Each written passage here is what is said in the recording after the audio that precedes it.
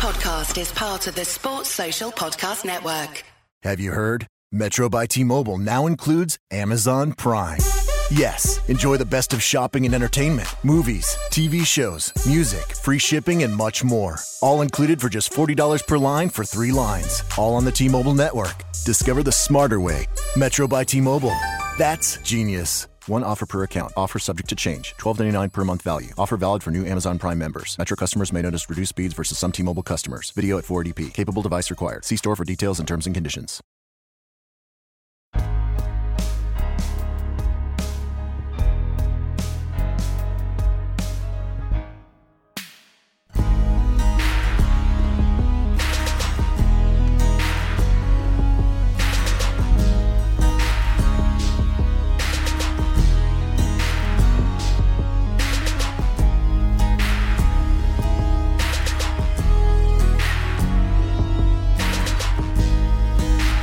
Hello and welcome to the Managing Madrid podcast. This is your host, Kiyan Sobani. It is Thursday, February 22nd. We are here on our second midweek show and third show of the week. A little bit of bonus content for you all because joining me on, I don't know, how often do you join me now, Sam? What, seasonally? It must have been about, 6 months ago, I think, the last time. Sam Sharp, Castilla Guru. How are you doing, man? I'm good. I'm a tad ill, but just kind of getting over the hill and appearing on the other side, so a bit better. We try to, every time we do a show afterwards, we're like, let's do this week, let's do this month, and then it happens what? I don't know. Wow. At the moment, it's probably worth doing it every 6 months. Back in those days, weekly would have been all right, but I'd struggle at the moment, that's for sure. When was the Castilla's dream team? The one you always talk about? Was it 2016 that one ended, and there's been a tear in my eye ever since. Yeah. I think we could now, at this rate, we can get away with once every 5 years. We'll just... Yeah, for sure, yeah. I don't know, how do you feel about this season? Are you bored? Yeah, so bored. Yeah. There are moments that are good, but it's just filled with draws and losses. There's very little to be excited about. I'm kind of on the fence whether so last year I felt like I really had to sit through Castilla games. It's as if I remember watching it and I was watching it. I remember halfway through I was taking notes about it, and then I thought to myself, you know what? It's not like someone is standing here with a gun to my head forcing me to watch this game. You know, like I'm a human being. I have free will. Yeah. I have free choice. I can go outside. Interestingly, last year's team are doing very well, the players that have left. So yes. I can't say the same about this year's team. I don't think they will go on and recreate that at all. Well, I felt that way last season, and then this season, when I watch it, I'm like, oh my God, I didn't know. You don't know what you have till it's gone. No more Febas, sure. No more Valverde, no more Odegaard. Oh, I miss them. Who else am I missing? Who else was there that was fun to watch? Lionheart and Hermoso are both. That's right, yeah. Doing very well this year. By the way, are you surprised about Hermoso's jump? He was probably the best defender last year. I mean, it is surprising that he's played so regularly, but it was you could see it happening, even if it was quite far away. I gotta say I'm a bit surprised. I thought it was okay. Like he kind of reminded me as this like Sergio Ramos figure. I don't know if it was because of his long hair last year or what it was. And also he looked taller next to the kids when he goes and plays with Espanyol. Really you're like, wait a minute, is this the same guy? This guy's like he scored a couple goals as well. Yeah. He was obviously the captain. I can imagine that's a good comparison to make. Well, this year didn't he make history with Espanyol? He's like the first player to score 3 goals, 2 of them in his own net, one. If I would be gutted if I was him, but I saw him trending and it was really strange. I suppose it's good he scored at least. I mean, he's been good, all things considered. Yeah, no, he has been very good. To the point where if I was him, I'd be looking at that Real Madrid squad and looking for a place at some point in the near future. You'd never know. Well, generally speaking, would you say defenders have a better chance of the first team coming from Castilla? I don't think so. It's about where the gap opens up, and it can be anywhere. It's usually pretty random. But but all you can do is progress as fast as possible and keep working hard. There's nothing is ever certain with Real Madrid, I don't think. Well, last year we were trying to figure out what to do with Diego Llorente, and then we ended up selling him. Which is a shame. Yeah, well, I was thinking like this year going into this season, it was really tricky what to do with Diego because on one hand you already have 4 defenders, so you have Ramos and you have Varane, Vallejo, and Nacho. 4 really good, reliable defenders. And then you look at their track record. Varane is injury prone. Vallejo is injury prone. Ramos is a yellow card machine. And so then you wonder, you could bring Diego Llorente in as a 5th choice center back, and it's risky, and he stifles his development. And then, but on the other hand, wouldn't it be nice to have that security? It turns out I think he would have played, a good number of minutes this season if he was here. But he's doing good at Sociedad, you know. I think he will always play at quite a high level throughout his career, so it's not much of a problem to have. He's not going to fall off the radar, but it's a shame, a tiny bit. Do you have any updates on Lienhart? He was doing so well. He made his international debut for the Austria senior team, which was fantastic. He was starting games. He was starting in and out for Freiburg, but then he picked up, I don't know what injury it was, but he picked up an injury that kept him out for a couple of months, and he hasn't really cemented his place or regained his place in the side since then. I know he plays every now and then, but I don't think his rate of progression was as quick as it was when he first joined. That being said, at the end of the season, he could not play at all, and he still would have had a decent season. So I'm impressed with him. I don't know about you.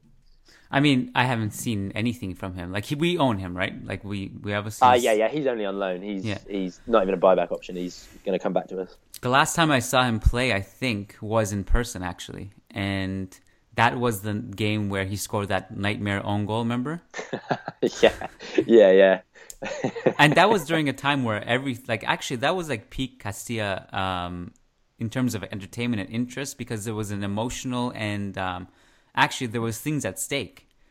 We had to win those string of games, right? To 10 games to go. They were looking pretty good. They just kind of, I can't imagine I don't think they won maybe 1 or 2 games out of those 10 games. So it was, the stakes were high, but they didn't rise to the challenge at all. Lienhart, he's part of you started this column which you update every now and then, you have this talent tracker thing. So who was you part me of out it? With the name there. He's going to be on that for sure. Who else do you have on there? We're going to have, obviously, Ødegaard's been done, Valverde's been done. Mm-hmm. Every young talent you can think of, I put out a poll to the public, and some great names got back. Sergio Diaz is going to be on there. I think even Hermoso was on there, Alex Febas. There's a big job on my hands because there's over a dozen names that have been put out to me. But we don't own Hermoso anymore. There will be a buyback option, I'm sure. It's not a loan. He does play for Espanyol, but he certainly will have Real Madrid in his mind, I'm sure. So, you name a bunch of people on that list. Sergio Diaz suffered a really bad injury, unfortunately. This was towards this was in the fall time, right? It was terrible. Yeah. He's not back now. He won't be back for the season. And before that, it wasn't going well for him anyway. So he wasn't playing, right? Yeah, and when he was, he wasn't really impressing, I don't think. So I caught one of his games. He scored a penalty in the game. It was in the Copa del Rey. But it's gone pretty wrong for him since joining Real Madrid, which is sad to see. So we have 2 players in that division in Segunda. One is Diaz, one is Febas. Yes, that we still have the rights to, yeah. Right, and every weekend generally, I will, before Diaz got injured anyway, I would check the schedule. I'll be like, okay, Diaz and Febas are both playing today, and there would be times where I had to choose one or the other. Yeah. And then you check the starting lineups, and Diaz was never in it. Never. No. So it made the choice easy to watch Febas. When you watch him as a player, Diaz, he's not the same player that he was when he joined Madrid. So it's a difficult kind of situation to be in, but I just hope he recovers as a footballer that can kind of sustain a top level or at least around a top level, second division kind of level for the rest of his career. But it's gonna be hard work for him because I don't think he's the same player. And what do you think it's down to? Is it like really the repositioning from Solari? Does it really hurt him that badly? I really think that is the majority of his problems have come from that kind of repositioning. Obviously, the injury's terrible, and it's going to be a massive setback for him. But ever since he was pushed out wide, he was moving differently. His confidence dropped. His goals didn't come anymore. He didn't score a single goal for the rest of the season. I don't think he got an assist either for the rest of the season. He was isolated in games. He was getting frustrated. And I think it really highlights the importance of kind of this development and playing these players in these positions. Obviously, with Martin Ødegaard, it's the opposite has happened. He's actually turned into quite a good winger. But with Diaz, it hasn't happened. And when that became obvious, it should have been reverted straight away. But in the end, it never got reverted. And I think it's damaged him perhaps beyond repair, especially for his Real Madrid hopes. I think they've been shattered into a million pieces. It's crazy and it's sad. I mean, do you remember? Like, I remember how excited we were when he first signed. Oh, he's amazing. I really thought we were gonna challenge based on him alone because he was carrying the team. He was unbelievable, and he was. There was like it really peaked when he was scoring like a couple goals a game, and then a few games in, he scored that goal from halfway. Remember? Yeah. Goal of the season, yeah. And that it became like confidence. Yeah, it became this thing where like, even if you don't follow Castilla, you better tune in just to watch this kid. That's how excited we were. You've got the confidence to shoot. He did it a few times, and it was never far off of the goal. You've got that confidence to try things like that, and then it just disintegrates based on one decision. I will never understand why he never got the chance to play in the middle again. It'd be one thing if he was struggling, right? Yeah, exactly. Yeah, to ruin that momentum and a player who's clearly dominating in that position is clearly efficient. It affected Castilla as a team, their season massively as well. And who was it that actually essentially took his place? Because Diaz went to the wing, and was it Campuzano who was getting a bunch of minutes? Who else was it? It was Nikos Virgos played at the time. Virgos. He's at Olympiacos now. Yeah. Obviously, he was on loan from them anyway. But yeah, it was those two that shared the minutes. I've been watching Febas enough this season because I had made it an emphasis to track him because I fell in love with him in Castilla. What do you think? He's good. Like there's two main. Essentially, last season's Castilla team, the engine was Febas and Valverde. Yeah, and massive. Both were fantastic, and a lot of I've actually had debates and. In the end, I still don't think anyone really knows the answer is who has the higher ceiling, Valverde or Febas. And a lot of people thought it was Valverde, and I was like, look, Valverde is fantastic. I don't know if you watch Febas at all because he was the best player that team had that season. And he was like this two-way midfielder who could kind of play like a Kovacic role where he carves and is like a ball carrier. Creates chances, does insane work defensively, just small, diminutive, but strong as hell, and just pushes people off the ball somehow. Yeah. And the difference was with Castilla, he was very ball dominant, so a lot of the play went through him and Valverde too. Yeah. With Zaragoza, although he plays a lot, he doesn't have that same influence on the game, which is probably understandable. Like you're making a jump to a better team. I don't know. He also plays very high up the pitch with Zaragoza. Like he's not as much of a box-to-box presence, which is fine. Oh, really? Okay. Yeah, and I think that he just kind of is a passenger in that scheme. He just he's there if the ball comes to him, great. If not, he's not. Like they don't look to him. I see. Yeah. So it's hard to gauge. I don't know. It's this kind of position problem again, I think. Very similar to Valverde's problem this year. At least Febas is playing. Valverde just really hasn't played. Yeah, I mean, how many managers have they had this season? Well, they had Pepe Mel. They sacked Pepe Mel. They had it's Seedorf now, isn't it? Now it's Seedorf, yeah. Yeah. Three. Transition. Wow, it just depends on which coach comes in with which ideas. He's injured now, isn't he? Yes, as far as I know. So I remember he started Seedorf's first game, and then he got injured something like 20 minutes in, which is massively unlucky. The first Seedorf game, all I cared about, like Seedorf as a manager was like, he's going to be there for a few months and then he's bouncing, and it's not. Depor is going to get relegated. I only was concerned about Seedorf's first game. I checked the lineup. I couldn't watch it. I checked the lineup to see what Valverde's situation was, and he was starting. And I sent it a tweet, and I was like, "This is fantastic." And then I checked my notifications an hour later, and everyone's like, he got injured as soon as, and I was like, oh man, that really sucks. How? It really sucks. It's really unlucky because he played sport. Okay, so this is the other thing about Valverde is during the preseason, and you wrote about this, I remember, because he got called up to the Uruguay squad. Yeah, and he scored, right?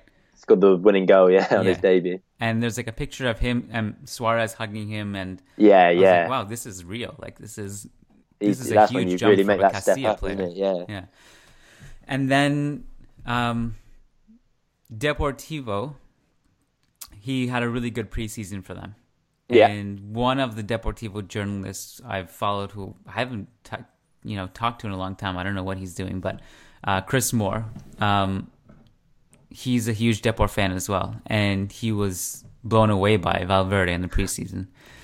But then he said the only concern is what's the point? We get to get excited about a player and then we know we're going to lose him at the end of the year. So it's it's hard to be too attached to a player and give him that much playing time knowing he's leaving. But he just didn't play, and then he played sporadically under Pepe Mel and Cristobal, but he was playing out of position a bit. He was playing kind of to the left, and I've heard this, which is, I can't imagine it at all. No, me neither, right? And then you watch him play, and then you're like, wow, he's completely and then you look at the stats after the game, you're like, wait, where was Valverde? And then you look at it, he has the least amount of touches on the pitch. It doesn't suit him. He needs to be a funnel for possession. I mean, if there's one positive, it is that he is now a La Liga player.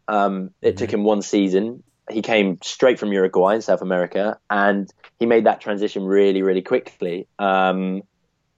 The problem with any player going on loan to a team that's going to struggle is, one, you've got competition for minutes, and two, you're not going to have much of the ball. The team morale is probably going to be lower than it would be a more mid-table team or a higher team. I thought it was the right move for him. I won't lie to you. Obviously, it turns out I still don't think it is the worst move he could have made, but it turns out perhaps there would have been better options. Well, it's hard to predict these things. Exactly, yeah. We have hindsight. We didn't have it then, and I think we all universally agreed that this was a good move for him. Yeah, especially in pre-season when I think he scored from the halfway line even in pre-season. He did, he did. Yeah, so it wasn't looking bad at all, especially when he's getting these call-ups. He's still getting these call-ups. He's now, when he's not injured, a Uruguay regular, in fact. So okay, so that's good. That was my concern. Does this affect his World Cup spot? Does he get in, do you think? That's a good question. I still think he does. I mean, the manager's shown brilliant faith in not just him, but all the other under-20s that made it to the semi-final of was it the World Cup? There's so many youth tournaments. I'm sure it was the under-20s World Cup. I can't tell they played it. They made it to the semi-finals. There's that Bentancur for Juventus. Mm-hmm. He's made a few squads. There's plenty of youth players coming through. So I think his space should be safe enough, depending on how fit he is, obviously. What has gotten you excited about Castilla this season? Seoane probably would be the only thing, and he's been really, really good. Is he this? You think he's kind of like this year's Febas or Valverde? Yeah, and he reminds me of him a lot, just with the balance that he has. The only good thing about Seoane compared to them is defensively he's much more switched on. Offensively, he's probably not as kind of developed as them, but he has been a joy to watch this season. He's been really, really good. He's top scorer as well, joint top scorer. I mean, in a team that really has no goal scorer. Yeah, exactly. Seoane has picked it up, right? Picked up the slack a bit. Yeah. He's been brilliant to watch. So he also has Jaime next to him, which I don't know how to. I'm not crazy about him, but I think he does some good things defensively. I like him. Kind of the defensive midfield, and they kind of work well together. He's a slower Seoane, but they do work well. And he is more defensively. He's key. We mentioned that he's picked up the goal scoring load for Castilla, and this kind of takes us into another discussion: is that where are the goal scorers in this Castilla team? It's interesting. There's been another kind of winger problem. Cristo Gonzalez, who was probably the best player in pre-season. He played up front. He scored a couple goals. Played as a winger, was moved to the wing straight away for something like 17, 18 games, no goals. He has played, I don't know, he's played 8 games now as a striker since midway through the season. He's now the joint top scorer with 5 goals. So I don't want to pin it on Solari again, but the choices made by the management are incredibly poor at Castilla, and they affect the results massively. Crystal's just not clinical. No, not at all. No. But his since he's been moved to a striker, his goal scoring rate, I can't argue with it at all. But what is 5 goals, Sam? What is 5 goals? It must be 5 goals in 9 games, because for a Castilla player, I can score 5 goals in Segunda. It's I do rate Cristo as a striker a lot. I know many people don't, but I think Cristo, he's not our best striker for sure. But I rate him. I rate Cristo as a player. I think he's a really good player. Like he's the type of striker to me. Is like his benefit isn't being clinical in front of goal, but it's really for sure. Yeah, it's linking up with his teammates. He drops deep, he makes passes, he kind of connects the dots a bit. And yeah, for sure. For that reason, I think he'd be better suited as like a shadow striker, where you don't have to rely on him, 100%. but he could create. I think anywhere down that middle, maybe playing with another striker even might be a fantastic kind of experiment. But Solari, he just doesn't seem to be up for it. One of my favorite players in Castilla, I'd say top 2 favorite players is Dani Gomez. Mm-hmm. And I'm heartbroken over this whole thing because he's not playing. Mm-hmm. And do you have any updates on him? Why isn't he playing? Is there still a rift? It is only reports, so I can never be sure. But these kind of contractual disagreements that have been reported have really affected him. And as soon as those reports came out, he stopped playing. So I think that is most likely the case. I don't know why he wouldn't resign, because as soon as these reports came out, again, his first team involvement was cut off completely as well. He's not been training. He's not been made any matchday squads. One thing I do find really confusing is just yesterday, he started for the under-19s and he played, I think, the entire game, and he has done throughout their campaign. I don't understand how, perhaps if the club are going to take this stance where they want to block his minutes, they would allow him to play these minutes for another Real Madrid side. I don't quite get that. Well, then it comes back to say it's not the club that's deciding, it's the coach that's deciding. Exactly, Because Guti can be like, I don't care what your problem with Solari is. He's playing for my team. It brings the microscope onto Solari that maybe there's something wrong there that hasn't been reported. It could be anything at this moment in time. I do think there is something in these kind of contract stories, but I think there's something a little bit more than that. I'm sure there is. Is his agent a family member or something? Is it his dad or something? Do you know?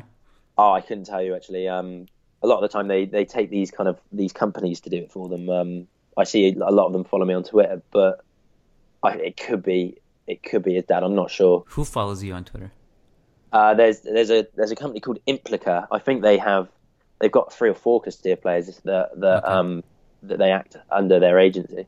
So, my stance on this, if it really has anything to do with contract issues, these guys are freaking kids. Like, they should... Exactly, yeah. Nobody should be hampering their development because of stupid contracts. This is not where they're going to make or break their careers at this moment. Like, just... If they end up renegotiating this contract and it all goes well, it's just development wasted for... It's such a childish stance to take for a club or an organisation such as Real Madrid. Yeah, who cares? The contract right now really doesn't matter because you're talking about, let's say, pennies compared to the millions you'll make down the road. None of it matters right now. What matters right now is you just shut up and listen to your coach and play. Like, this is all that matters. You're a kid. Yeah. If there's one player that can try and make the first team in the future, I think it would be Dani Gomez. I really do. Yeah. I love him. So, yeah, he's great. Yeah, he's probably on his day their best player. When I watch Dani Gomez play, I also necessarily don't think that he is like. My evaluation of him is I don't think he's like crazy talented or like a crazy goal scorer. What I see in him is that this is really cliche, and I'm trying to make it sound like it's not, but it kind of is. But I don't mean it to be. He's a fighter, and he's a type Yeah. of player who really wears the club's crest on his sleeve, and he's the type of player you would want to go to war with. He doesn't back down from anyone. He will do anything in his power to get to a ball to score a goal. And he has kind of like that Madridismo spirit in him. And that's why I think I'm kind of drawn to him. Obviously, he's crazy talented. I don't know if he's... I think half the reason why he's so successful is because of his mindset, though. Do you know what I mean? Yeah, I'd say so. He loves a run with the ball when he has it, and that gives him a lot. And his finish, he's probably the best finisher in the team, I think. Agreed. I see a lot of Mayoral from 15-16 in him, a lot. I can't remember how many goals I think Mayoral got 16 goals maybe, and I think Gomez probably would have hit a similar number this year if he was given the playing time. That being said, there is obviously attributes to work on, and this whole problem has to be sorted as soon as possible. I think there was a rumor linking him to Valencia in January. I'm not sure if there was anything in that. Gross. But yeah. It just has to be sorted as quick as possible. And what happened to Campuzano? Because he was a huge Solari favorite.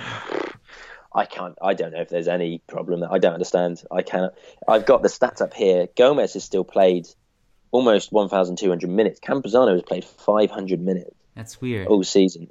He scored 2 goals. He's played quite well when he's come on. He's the top scorer last year. I don't understand. I don't know. I can't tell you anything about that. Because it's not like he was part of the Solari doghouse ever. Like he usually got good playing time. He got the place. He's probably one of the reasons why Sergio Diaz is in the state he's in now because of his performances last year. Right. I can't tell you why he's not playing. If I was a manager, and I'm going to be a terrible manager if I ever become one, I would definitely rotate those strikers a lot more. There's 3 really good strikers Castilla have there. Do you know the questions that are coming up? Is there anything you want to touch on Castilla before we move on to the questions? Talk to us about this match fixing scandal. Okay. This is pretty big. Luckily, obviously, all the headlines are going to include Real Madrid and Barcelona involved as well. All of the headlines I've seen have those 2 names in the title. But in terms of actual involvement with match fixing, neither of them probably have any at all. I think they can probably feel unlucky. In their games, Barcelona won 12-0 in a game in Segunda B. And on the day, the manager of the team that lost 12-0 and a couple of the players were arrested straight off the bat for throwing the game. I don't think as Barcelona you can help that. You can't turn up and not play just because the team aren't going to try and win the game. Sure. In terms of Castilla, it was the game that's been listed was quite recent. It was in November against Castilla, and we won 2-0. I've checked my updates, I've checked the highlights, and the game was perfectly normal. I'm sure there's nothing in it. But that being said, I've done a lot of research on match fixing and how it can work, and perhaps there's no way of ever really knowing because there are some dirty teams in Segunda B, and these kind of betting companies might put a significant amount of money on a number of fouls to reach, for instance, and you would never know. You would never be able to tell the difference, or the amount of throw-ins that one team gets in a single game. There are such conspicuous kind of factors that go into this that I certainly would not want to be a police officer investigating this because it can happen right under your nose. That's cheeky. Like I always thought about match fixing is in terms of just results, win, draw, lose. But now there's so many different wrinkles and things you can do, like within a game, like cards and fouls, that you could really get creative. I find it fascinating in a weird way. Yeah. Obviously, money talks for many Segunda B players and below those kind of divisions because, unlike the reserve players at Real Madrid, Barcelona, their career prospects aren't going to be that high. So I find it fascinating that there could be hundreds, if not thousands, of culprits here, players, staff alike, that could be in on this. That being said, it is very worrying because you from now on, I'm going to kind of have a different thought every time I watch a game. You never know if something dodgy is going on. In terms of Real Madrid Castilla being involved in actually match fixing, it's safe to say that it just realistically it's not. There is going to be none. one thing we know for sure is that it's impossible for it to be match fixing in terms of winning games. We have it would be so obvious, wouldn't it? That would be a pretty stupid kind of operation to try and pull through. Okay, well, let's flip the switch, and instead of slandering them, let's talk about a couple minor positives. So you mentioned Seoane. Yeah. You even mentioned Jaume, and one of the things that was interesting is, beyond the fact that, by the way, they probably Castilla played better against Fuenlabrada than the A team did. Yeah. Yeah. Like just days before. Can't agree with that. There has been like a minor hot streak happening in the past, 2-3 months? Yes. Probably, I would have More? to check, but I think it was Solari's best ever run. It happened. Must have been. They came out the back of it in December, at the end of December. And then since then they've won 2 games in 7. So yeah, so they've cooled off again. Yeah, but that being said, a 9-game unbeaten run. Yeah. It's safe. The Celta Vigo game, which was the pinpoint of the season, was the second game of that 9-game run. They went 1-0 down in that game. And when they went 1-0 down, I've got this app that shows the table as it happens, live in play. Mm-hmm. And Real Madrid Castilla were, I think, second bottom when they went 1-0 down. And I was thinking, here we go. Mm-hmm. I was watching it in a university lecture on silent. And I was fuming. My head was gone. They've come back and they've won 4-1 somehow. And since then, wow, they've just never looked back. Relegation's not even a thought anymore. The fact that it was is something in itself, but they've done pretty well since then. I actually remember watching that game, and I felt the same way you did, because when they were down, didn't they also get a red card? Yeah. Oh, good question. I can't remember. That being said, they weren't the better team by a while, so a 4-1 result was incredible. That was, if I remember correctly, that was one wild-ass game, and there was a ton of fights. Because I remember sometime during this span, Oscar got a red... Oh, yeah, no, I think that might have been the game, for sure. Yeah, because Oscar got 2 red cards. He got 2 in very close proximity. Yeah. And, 4 yellow. Yeah. And both of them were a joke, because he didn't do anything to warrant the red card. Such as just the state of referee. I remember both of them were identical. He went up for a header, I think. Yeah, and got a second yellow both times. Exactly. I think the referee thought he used his elbow or something. Yeah. Seoane scored in that game. I remember maybe even a double. And so at that point, you're like, wow, this is really rock bottom. And then they flip it, and then they go on this crazy run after that. Yeah. And the last time you came on this podcast, it was a patron podcast. This one is open to everyone. But I think one of the things that we briefly mentioned at that time, it was like kind of during this run, or like at least 2 or 3 games into it. And it was at that time Solari had just discovered this new-ish scheme with Quesada as his only reinvention that's ever worked. And even that's probably killed his first team chances, which is a shame. So he can't do anything right without being too rude. But if they lost that game, I don't want to think where they would be now. I think they would be... relegation would be a real possibility. And if that ever happened, that would be a complete tragedy for the club as a whole. That would be rest in peace. Rest in peace. It really would be. Wrap it up. It's done. Close the Castilla. Like, what is there to be relegated from at this point? What's the next? I mean, the 4th division. I went to work for Nike. I was lucky enough to work for Nike for a month in the summer, and everybody there played in the 4th division. It's just their local teams. It isn't a standard. There's a few B teams in there, but it would be tragic. I don't think I could follow them anymore. That would be the end of Castilla. It would be the worst. Luckily, they're not going. That's not going to happen to them, right? Like I think not anymore. Safe. Luckily, no, they're good. They're not going to make playoffs, but they're safe. No. So maybe just quickly we'll touch on this Quesada thing. So I mentioned that Dani Gomez is in my top 2. Number 1 is Quesada. Of course. He's really just like this likable, not only character, but as a player, he's just solid all around. Like he's maybe not a 10 in anything except for like crossing and free kicks. His crossing's amazing. Yeah, he's unbelievable. But so when Solari moved him from left back to left wing, then you have Reguilón as left back, and then I thought the two of them worked well together. Yeah. Right? Yeah. It's just solid defensively. Reguilón played left winger he was out on loan at Legrones, and he played left winger last year for the whole season. He was one of their top scorers. So I find it very strange that Quesada was pushed forward rather than Reguilon, but it has worked. It's been pretty good. It makes that flank good defensively, and yes. I mean, one of the things that Quesada's even done, which is surprising, you've even found him like cutting in and meeting crosses and scoring headers. Well, like it happened like once or twice, right? But that's pulled his stats up. He is the top assister by a while, and he is the second top scorer. Amazing.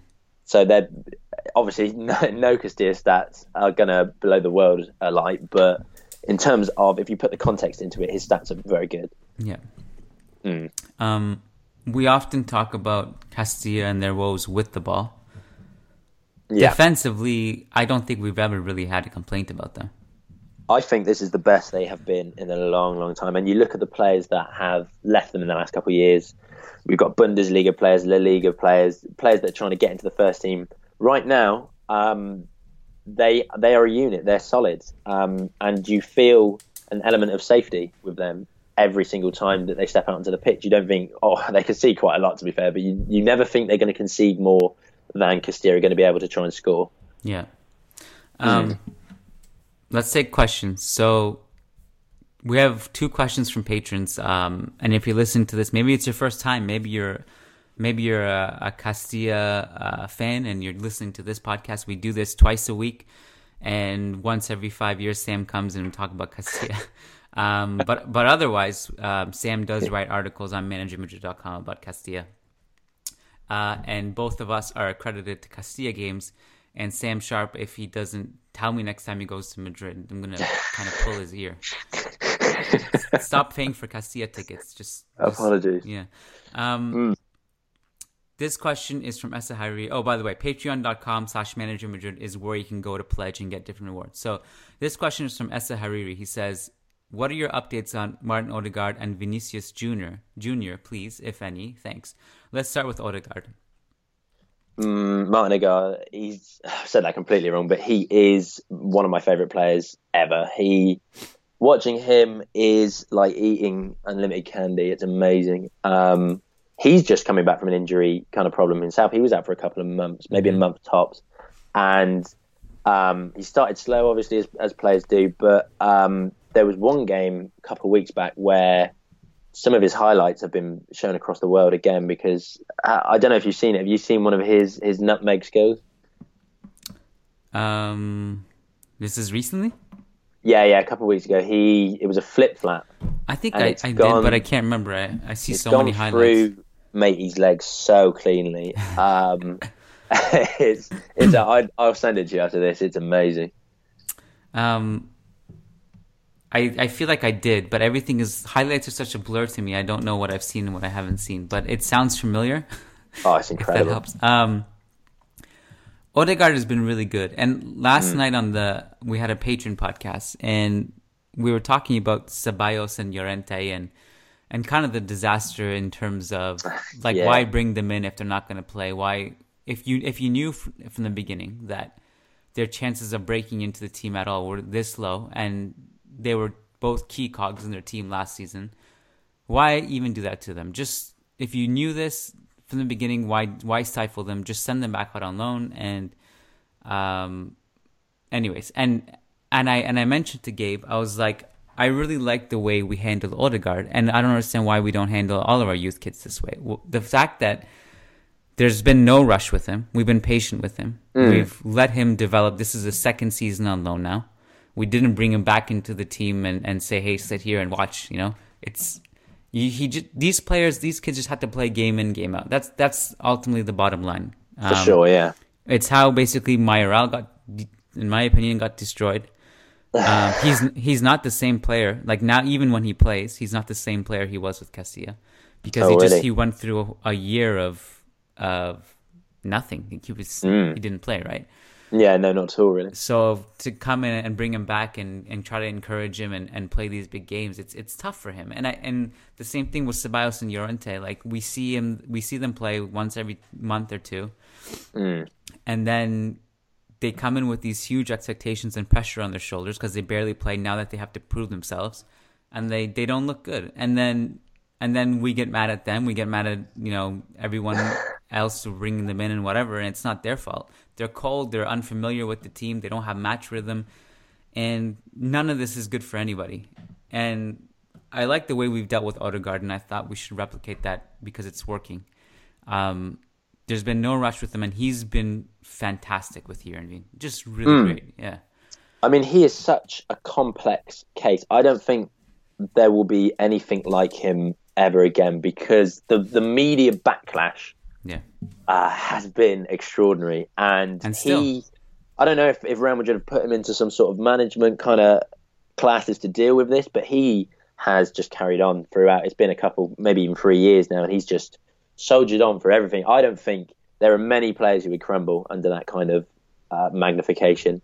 But again, yeah, the management has been fantastic for Real Madrid, and it won't get highlighted ever. The only thing I would say, mismanagement kind of.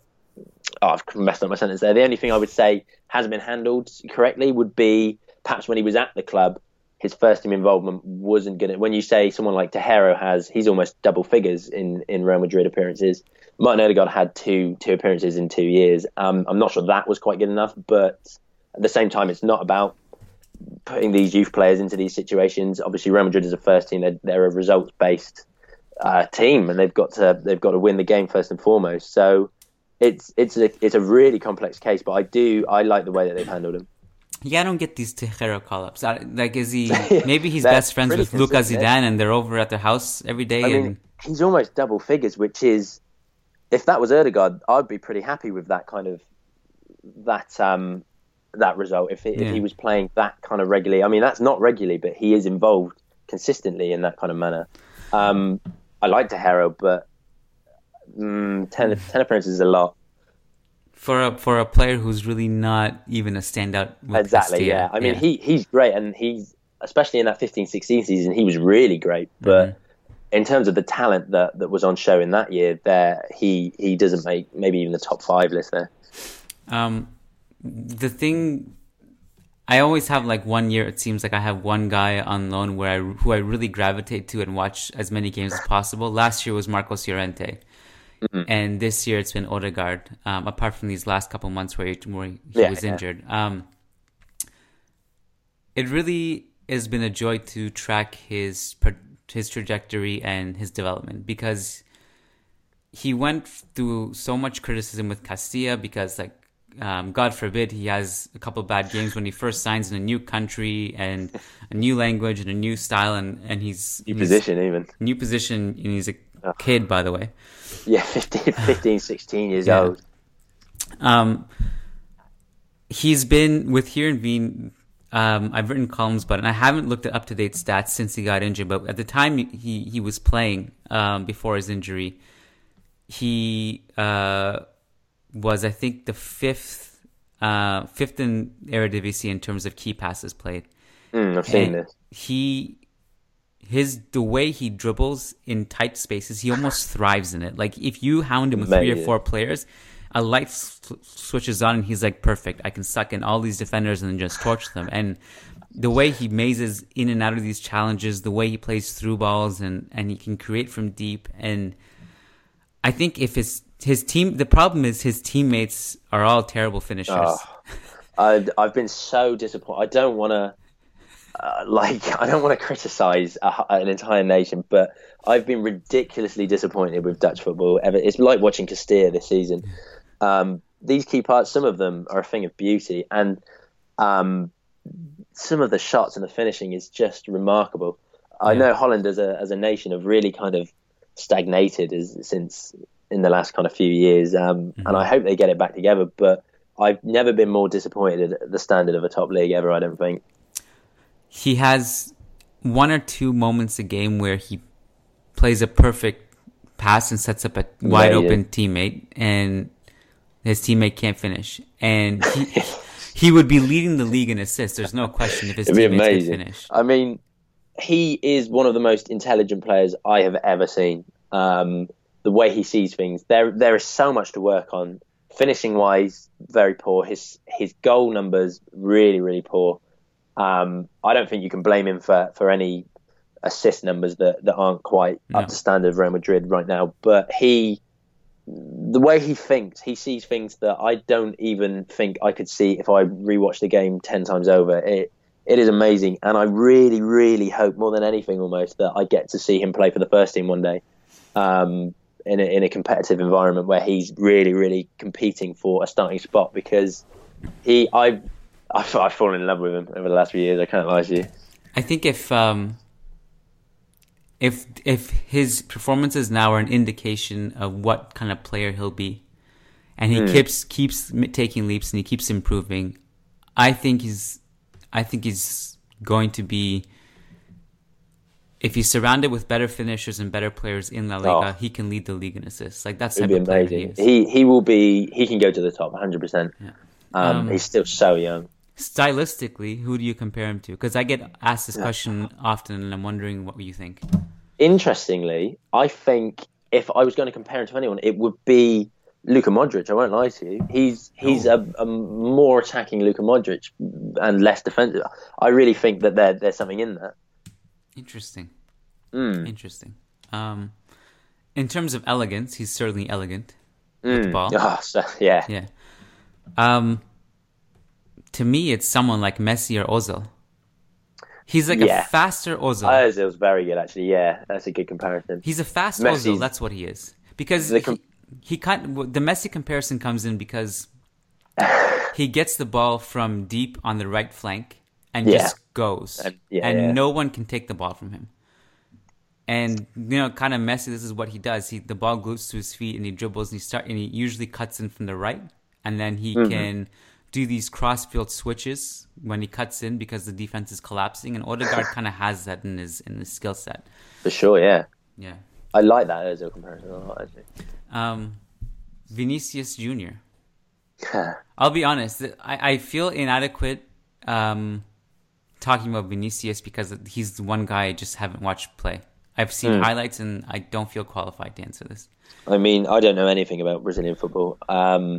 All we could talk about regarding Vinicius, good name, is where he will end up when he makes that transition to Europe, potentially next season. And there's been talk of Castilla, and perhaps it would be for the best, but for the price tag Real Madrid paid for him, I think that pushes Castilla out of the question.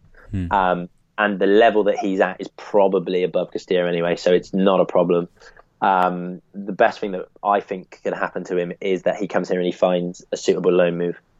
Do you have anywhere in mind, or? I know so little about him as a player. I couldn't really tell you.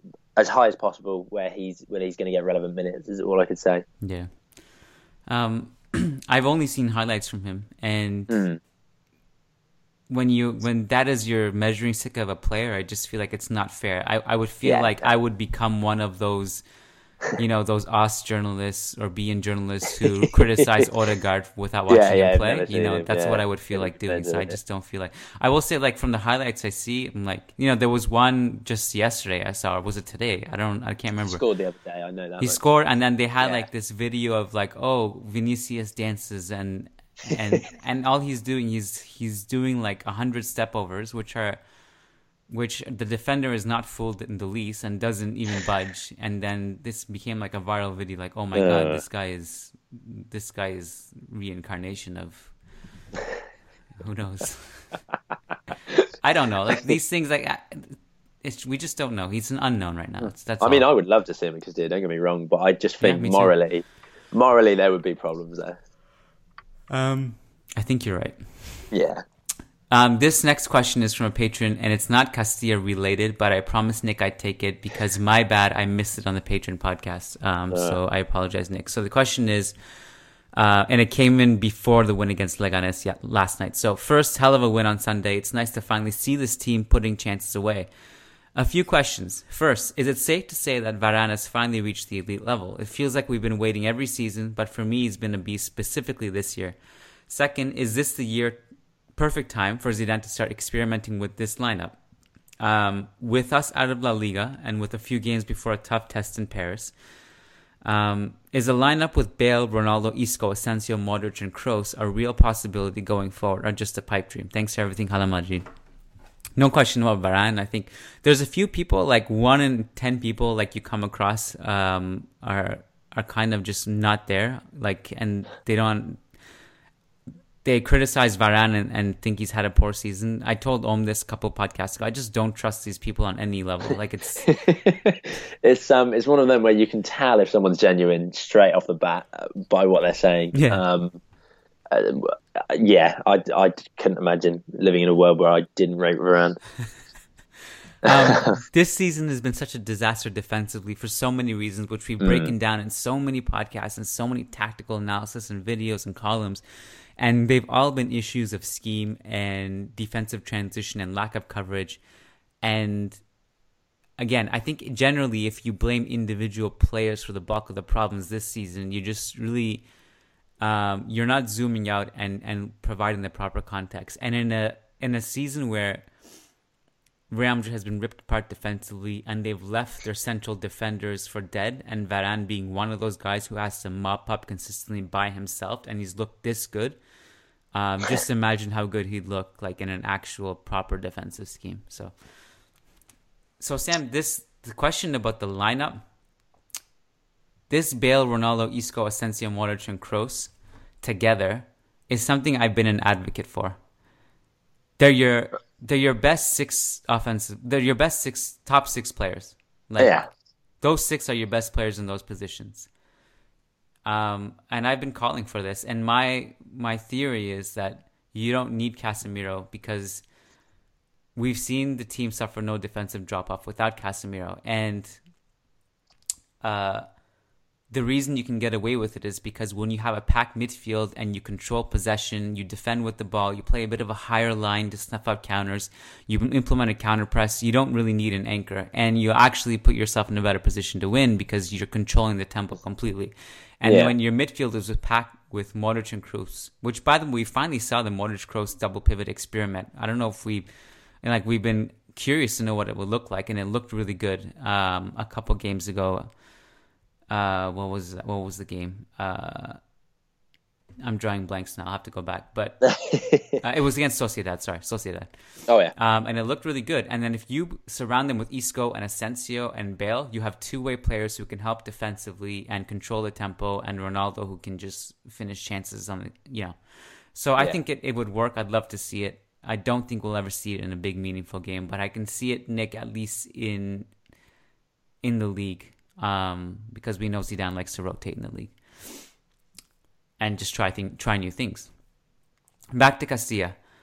Jan1 on Twitter says, are there any young goalkeepers in our academy / Castilla at the moment? Like, someone might have a chance to challenge Kiko in the future, so that we don't need to throw our money at De Gea or Kepa. Tell us about Castilla goalkeepers. Gaps are going to open up in the first team. Kayla is, he's aging slowly. Casillas aging. Lucas Zidane is not going to be a Real Madrid first team player for very long. There is free spaces available, and players that will be able to take one of those spaces. In terms of actually challenging for maybe a starting spot in goal, I don't think there's a single player in Castilla or the older age groups of the academy that it has that kind of potential. Moja Ramos has probably the highest ceiling there, but I think it would be criminal to underrate Javier Bauman at this kind of point in time, because he has been really, really good. He's been almost phenomenal borderline this season. His last couple of games have been a bit shaky, especially 2 games ago where he had the worst game I've ever seen him have, but he's been really, really positive this season, and probably the best Castilla goalkeeper for the past 3 or 4 years, there's been some good keepers that have come through. I know Carlos Abad would have been perfect for the third choice this season, but I think Real Madrid opted not to spend 1 or 2 million euros on him, which is when you've got Lucas Zidane on your bench is a terrible decision. But the best thing you ever said was when you said Lucas Zidane is in the team, because it's like take your son to work day. He interestingly, he's come back though. He was injured for months, and he is back. But he's not playing for Castilla, which is, I find intriguing, because usually when he returns, he fully returns. Like, he'll take anyone's place, regardless of how well they're playing or how badly he's been playing. As of now, he's just been kind of lingering around the first team. So it'll be interesting to see if he makes a return. Which is weird, because if he's not playing for Castilla, why is he getting called up? Yeah, I don't understand. That being said, I don't want him to come in and replace Bauman at all. But I do find that a tad strange. Lucas Zidane is he's kind of one of those players you want to succeed, obviously, but you just... Yeah, of course, yeah. I think last season we saw so many disastrous moments with him that, like, really, really fundamental errors that were entirely preventable. Things like bad distribution, bad positioning, stalling on the ball. He would try and dribble around an attacker. It was madness. And he actually conceded goals trying to do that. In the UEFA Youth League and for Castilla, he's done that this season as well. Yeah. Last season, he was the second worst player in the team, and this season, he will be the worst player in the team. And for him to be the player that's got the first team spot at the moment is ludicrous. There was a stretch last season of a few games where he actually looked really good. Yeah. He was when it was after he came back from injury. He looked pretty promising, which is why it's so disappointing that in the games he's played this season, he's just reverted straight back to his original form. Mm-hmm. I like Bellman a lot. Oh yeah. I feel he's underrated. I don't know why. It's something about him. He's so easy to overlook, but he's been great. Well, I think like part of the reasons why Castilla don't concede as many goals is partly because of him. Because while players like Manu Hernando and Javi Sanchez and these guys have been really good defensively, and Jose Leon, and who is borderline too old to be in Castilla, great though, but also very good defender.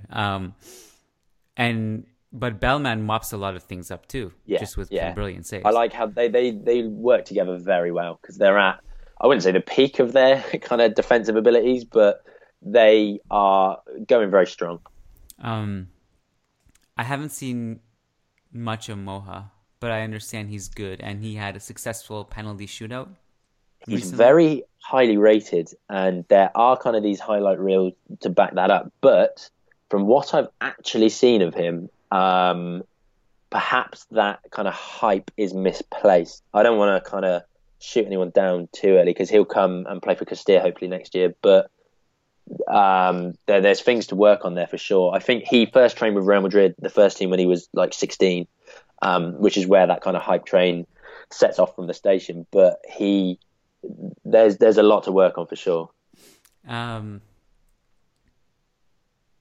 question about who can we call up so that we don't need to throw our money at De Gea or Kepa? The answer is none of these goalkeepers you mentioned are going to be... We're going to have to, in that area, there is going to have to be big money spent, I think.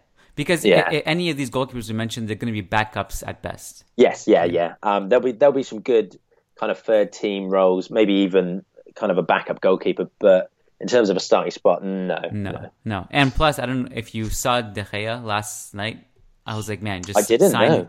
He was unbelievable. What a fit he would make as well. It would be amazing. I mean, it's a different discussion, but I don't think it's a scenario where you don't need to buy someone of that caliber. Kepa is kind of a long lost cause now. But Saad Salman says, who, according to you, is the best player in Castilla and can eventually make it to the first team?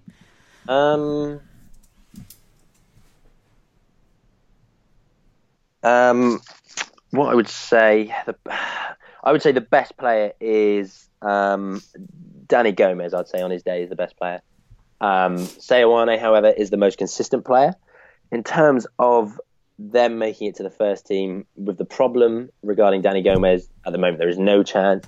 Seoane actually made his first team debut this season, which is interesting, which means he's on that kind of radar. Right. Was that in the preseason? I can't remember. It was. No, he was against Fiume Labrada in the Copa del Rey, and he played terribly. But the point is, he made that kind of step up. The first team called him up, and they were willing to play him, which means they've invested some sort of interest in him.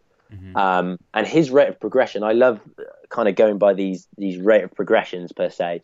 And his rate of progression is incredible. He's shot up massively from last season. So if he continues, you never know. But at this moment in time, I don't think there's many first team opportunities for the players in this side. I agree with you. I think like some of the better ones, like we didn't talk about Franchu, for example. But even Franchu, I'm not sure I've seen enough of him. I've seen enough from him, sorry. Yeah. He's improving, but I find him in a way so one-dimensional as a winger. In terms of a bag full of tricks, maybe he has half a bag full in his locker. I'm not sure. He's a good player, but I feel there's plenty that can be improved there as well. He works really hard. Sure. I think some of these players that we saw with the under-19 and with Guti and we were really excited about, they just haven't necessarily been able to carry over that form.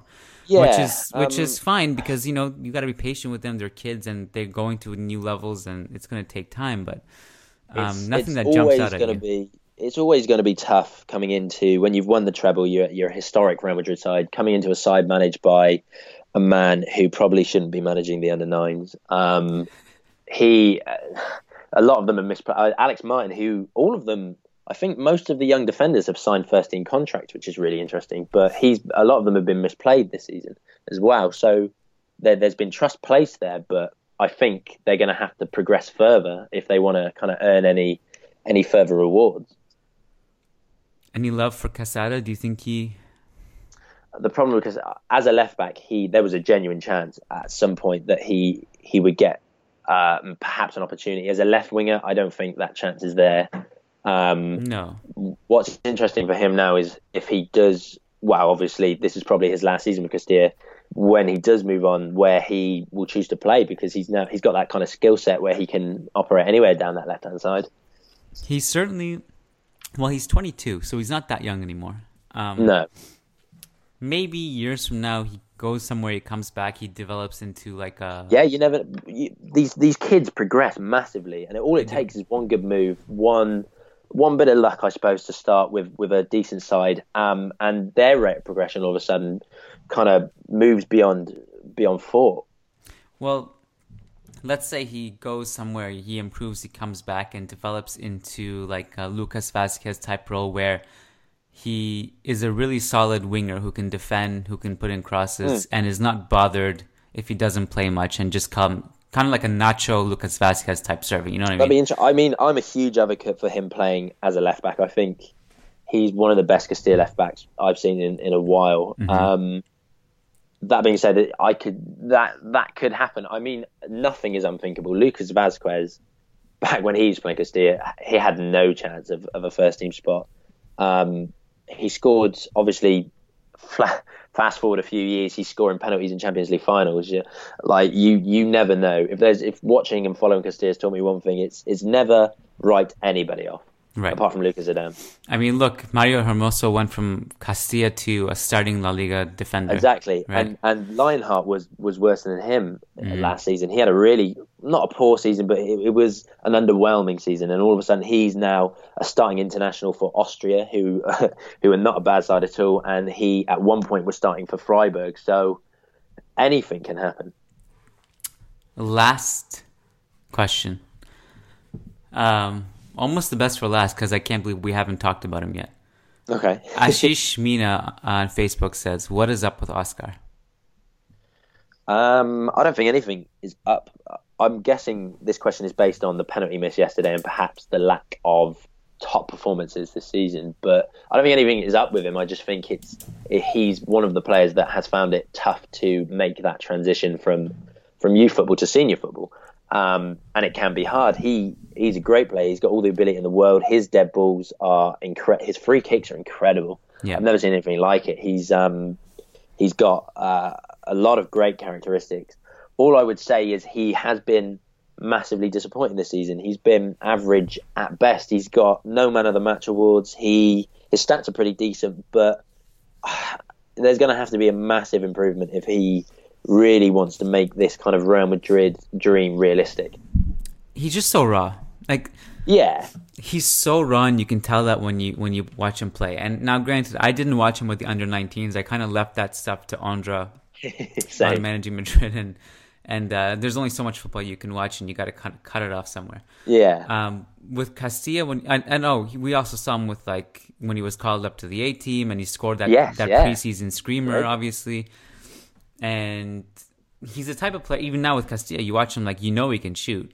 If he has 10 centimeters in front of him, it doesn't matter if he's 30 yards, 40 yards, 85 million yards, he'll shoot it. It's and I've told you this before, it's like when you play FIFA and you're using Ronaldo, you'll shoot. If there's any space, you shoot from wherever. When you have that kind of shot, why won't you? But that being said, his conversion rate is really poor. So correct. It hasn't really materialized. He's been really off the mark. He's scored a couple free kicks. He's so highly rated. The first team's Twitter with God knows how many followers was tweeting about him in pre-season when he was scoring this kind of world-class goal against Manchester City. Yeah. He's had plenty of opportunities to train with the first team. There's plenty of hype behind him. The problem, without sounding ridiculously harsh, he is the player that the media make Martin Ødegaard to be.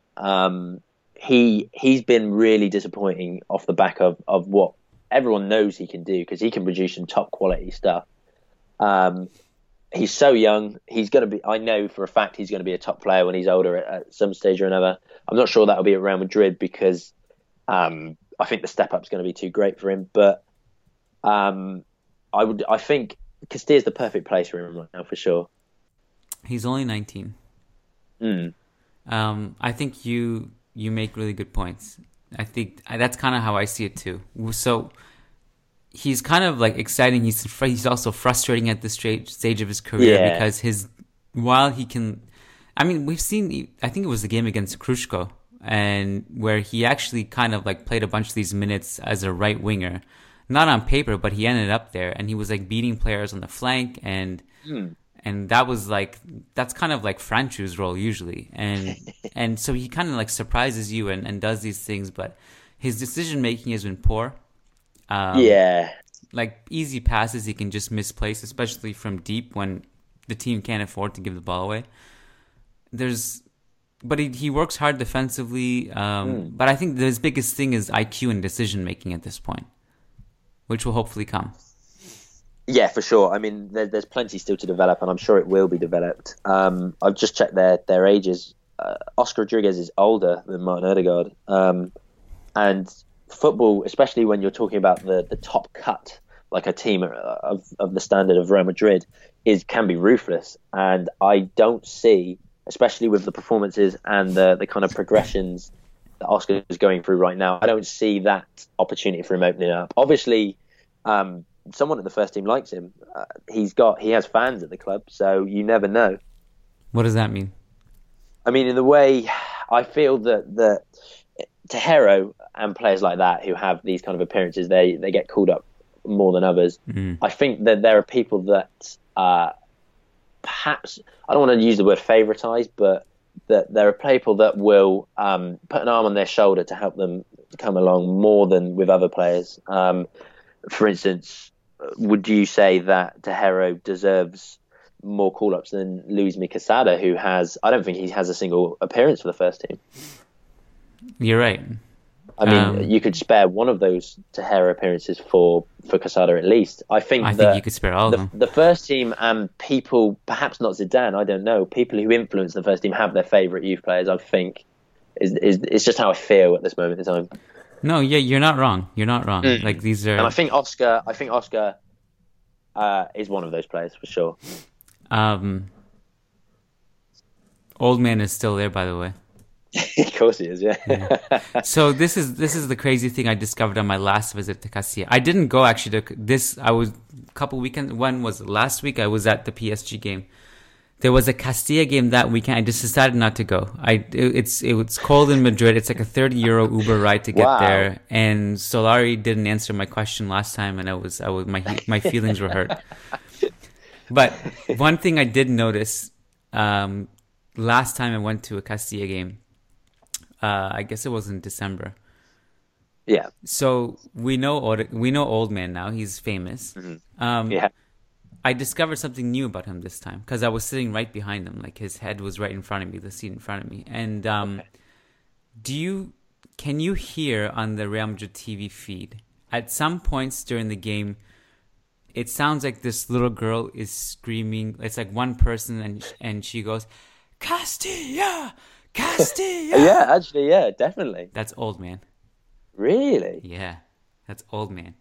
Have you spoken to him? No. Oh. No. I mean, I'm intrigued. How often are you in Madrid? 4 times a year, I'd say. No. What do you mean? Really? Well, you don't believe me? It seems. I think you've been 4 times in the past month, surely. Well, it seems that way because I really didn't space out my trips this last time because I was there like for almost the entirety of December. Then I went back for PSG and Sociedad.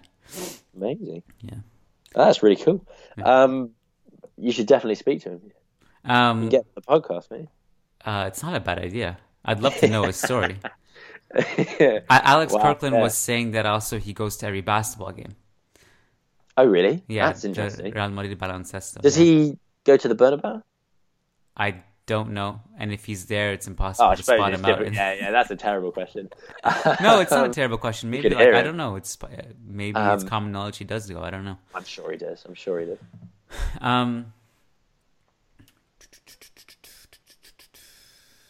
Anything else? When you said that Odegaard is younger than Oscar, it reminded me that that it's just still crazy how young Odegaard is. Ridiculous, isn't it? Yeah.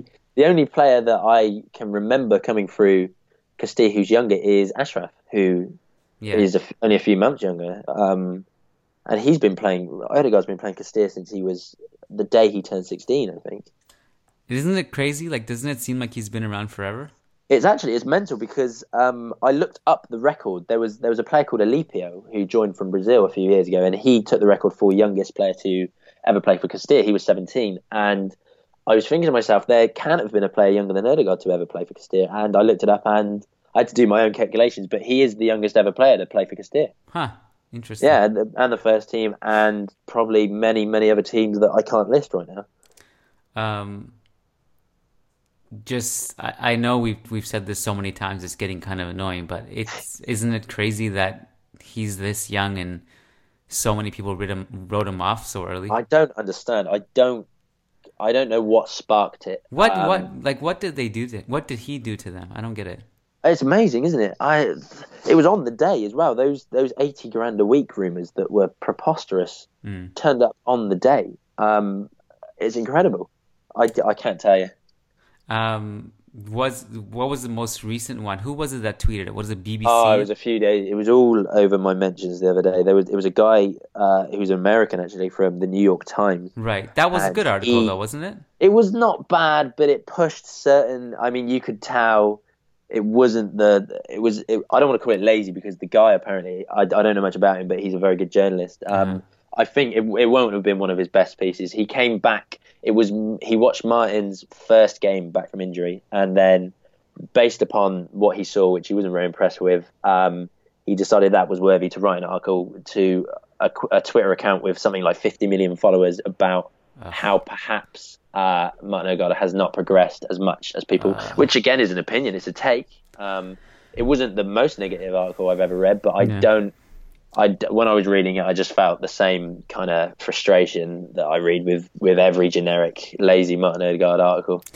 No, there was one also a few days before that. I think it was a BBC tweet, and I've seen a BBC tweet about Martin Odegaard has only appeared twice since signing. And then the question was like, what other players have failed or something? I mean, here in England, we are so oblivious to the whole B team system.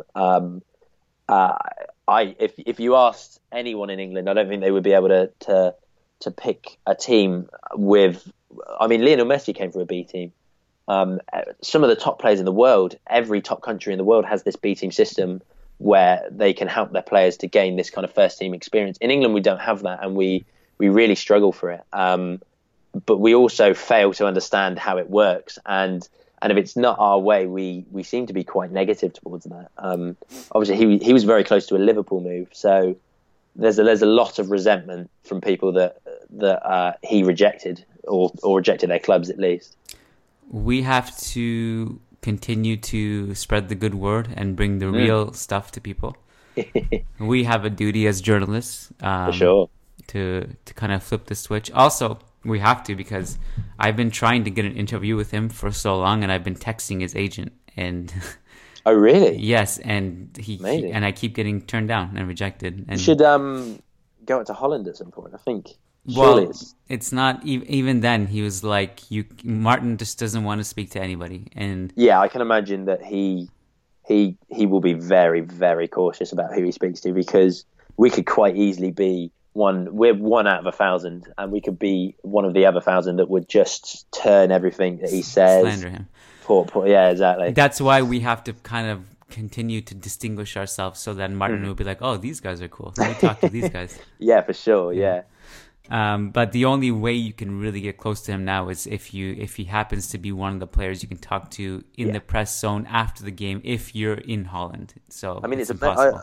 All I did was report. I just said what I saw at the time, and I remember people in the media. I think there was speculation that I was Norwegian myself, or I was related to him, and I got loads of notifications shooting me down, just saying what I was saying was completely incorrect. And it was from people that have never and probably will never watch him. Really? Yeah. There were so many problems that I've come across people saying that I was a personal friend of him, or as soon as he left Castilla, I was going to go back to being a Norwegian account or something like that. It's madness, yeah. And that's literally just me reporting what I saw on the pitch. This is the internet, Sam. This is the internet in a nutshell. Yeah. Wow. Okay. Do you want to plug anything before I let you go? I think we've covered a lot. I don't think. Is there a player we've missed? Do you think? I'm sure, but we can't speak about every player, can we? No, you're right. Yeah. We'll have to do it again very soon, just in case. Yeah, we'll do this weekly. We'll do it weekly. Like that. Yeah, weekly. We'll give it a go. We'll think about it. Well, we just, who knows? Like, it's always interesting to reevaluate things periodically, because our conversations change, players' forms change. For sure, yeah, it could be amazing. Next time we speak, it could be regarding a new manager. You never know. Could be. One can dream. Times. This nobody is putting out Castilla content even on this level. So this might be the most comprehensive Castilla podcast ever recorded. This very episode, I think we may have just made history. I could speak about it for hours, which is probably a very sad fact. I wrote notes. We spoke about every player, almost every good player on last year's team. We spoke about Hermoso, Leonhardt, Sergio Diaz, Febas, Valverde, Seoane, Cristo, Javi Munoz is in the league above. Javi Munoz. Yeah, he scored the other day as well. He is, I guess, someone we didn't really talk about, but he's not. I suppose there's not. Yeah, it's not. I don't think he'll be back in Madrid anytime soon. But we still own the rights to him? Good question, actually. I think we do. I think he's on loan, yeah. Okay. Yeah. I mean, there's a lot of players on loan that we didn't talk. Like, for example, Abner. What happened to Abner? We still own him, I know. Played a handful of games in the 2 or 3 years he was here, just because his injury was horrific. Yeah. But he's playing in the Portuguese top flight, so yeah, I think he's starting as well. So you can't argue with his progression either. Yeah, fair play to him. Okay, I think this is a good place to wrap it up, Sam. Why don't you give us an update before we leave on the fantasy league?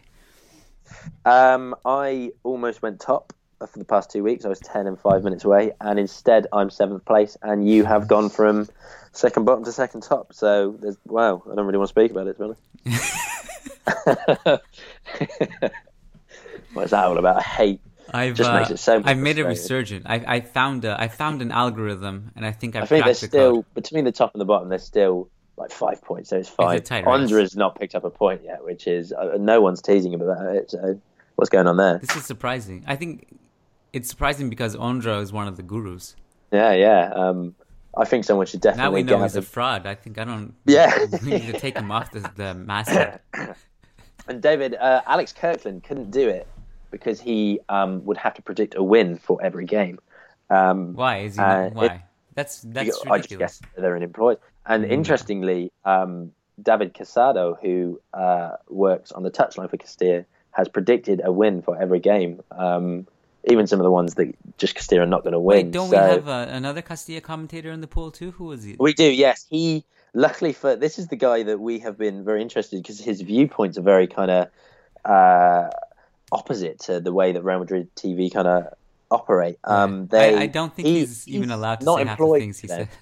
He's not employed by them, luckily. He's just invited to come and commentate. So he's like a freelancer. Does football. Yeah, he's like a freelancer that comes on to Real Madrid TV, and that allows him, I think, a little bit more freedom. He predicts, some of his predictions are all over the shop, but he's great. Interesting. He's not employed by them. No, and he reads your tweets out every time he's on the mic. Every time is this. I think he did it once. Yeah, I mean, yeah, you're right. No, I like him a lot. He's a great guy. But he's based in Madrid. He covers first team games for another company. He covers Castilla and basketball games. Basketball, on TV. Yeah. So he's very unbiased to the point when we first heard him. He's great, yeah. We first heard him, we were like, "Oh my god, this guy is a bit too unbiased." I think your tweet was something. My tweet was horrible. It was my tweet. So I was watching the game on my laptop, and I put out a tweet, and I said it was something really negative about Castilla, about just the way they were playing. Yeah. And then I go. He agreed as well. I go to the bathroom and I come back and I missed him say it, and I come back to all these tweets and I'm like, oh my god, they said they read your tweet on Real Madrid TV, and I was like, what? Why? It's that's not a good look for me. I didn't want anyone to know I said that. You didn't tag him. I'm trying to be good relationship with the club here. Just don't amazing. Retweet my stuff. Yeah. I told Alex Kirkland that when I saw him in person, because he was saying that he hasn't had a chance to watch Castilla because they kind of have him doing other things, and he was like, "What? He said that on air? What?" Perhaps you should put your name forward for a game or two. No, I think I would be a terrible commentator. I think I'm the same, but I'm sure. No, you should give it a go. 100%. It looks like it requires an art and a skill which I don't have. There is one guy though who will say one of the most random incorrect facts at least once every game. Some of the weirdest facts he comes out with that just couldn't be more wrong every single game. Which one is he? Is it? I think the last one I heard was that Valverde was brought in to replace Casemiro in Castilla, and I don't know how you could have got to that point where you think that would be true and you would say that. I think these guys, before going into Castilla games, they make bets or something, or they say, how am I going to entertain myself? I mean, you've got to think, Casemiro, by the time Valverde had joined Castilla, he had won the Champions League with Real Madrid, been loaned out, was it twice or once? Casemiro? Yeah. He went to Porto, and I think that was it. I think that was just the one. He'd won the Champions League, he'd been loaned out, and he'd come back and he'd won the Champions League. It's amazing. Yeah. I can't remember. Yeah, well, I'm sure you're right. One of the ones, Alex Kirkland doesn't really do Castilla games much anymore, but he did one recently, and it was the most boring Castilla game maybe in history of Castilla. The funniest thing is when there's a minute or two silent. I don't think they know what they're doing. They just want to sleep. I think there are definitely moments where you can tell they just stop watching and they're just on their phone. I tweeted, I was like, God bless Alex, and then I can tell during a live broadcast because he likes the tweet. And then he messaged me at halftime. He was like, that was painful. The funny thing is sometimes you can hear the Spanish commentators in the next room because obviously they're very loud and they're outgoing. That you can hear them kind of screaming. I don't see how they're incredibly. No, God bless them 100 times. Yeah, absolutely. They actually make it semi. I'm amazed that they find it that exciting. Any action in the final third is the result of a shout. Yeah. Any time Castilla cross the halfway line, their pitch, their tone the voice changes. Is raised. Yeah. Amazing. Always a pleasure, Sam. I can speak about this for hours, man. Yeah, ditto. Well, people have probably stopped listening. Cool. Yeah, they're probably favourite tweets as well. Tuned out. Let's spread this podcast far and wide. People must know of our work. Awesome, yeah. All right, Sam Sharp, always a pleasure. Chat soon. Absolutely. Thanks, my friend. See you next week or next year. Goodbye.